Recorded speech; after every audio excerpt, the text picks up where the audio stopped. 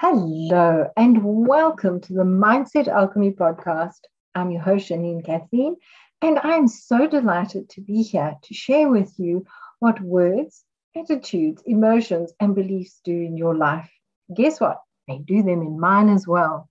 And that is the reason I can really help you to understand what is happening. My question for you today is, where do you have something happening over and over and over again? And every time you go, what on earth is going on? I thought I had sorted this.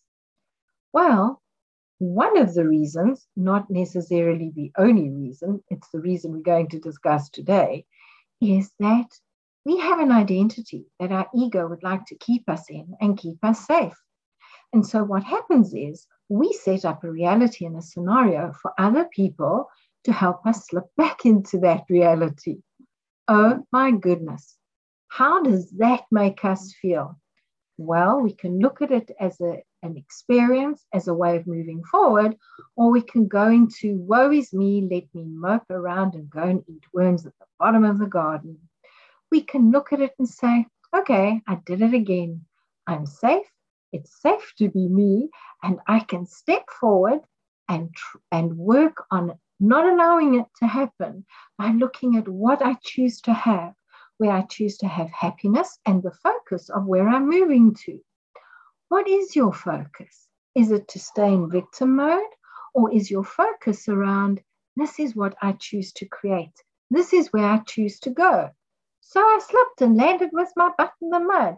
How does it get any better than this? I get up, go wash my clothes, I go put on clean ones, wash the muddy ones, and keep moving in the direction I choose to go. How does it get any better than this? Where have you had this experience? Because it takes confidence and trust in ourselves that we build each time we stand up and step out and work on it again.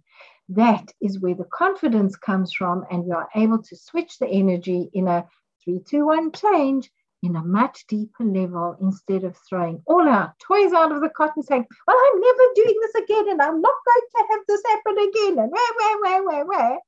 We can have that little temper tantrum, and then we go, hello, little Janine. Do you feel better now that you've thrown a temper tantrum? How do we get our eyes back on our focus, back on our dream, and back where we are going? For me, I pick up my pen and my journal, I'll go run, or I switch it, 3-2-1 change, 3-2-1 change, 3-2-1 change. How can I learn from this? What do I learn from this? And how do I apply it when it happens again? I would love to hear what you have to say about this. Come and find me on social media. I'm on all the platforms, and leave me a message telling me how you enjoyed this, what sparked for you, and what you didn't enjoy.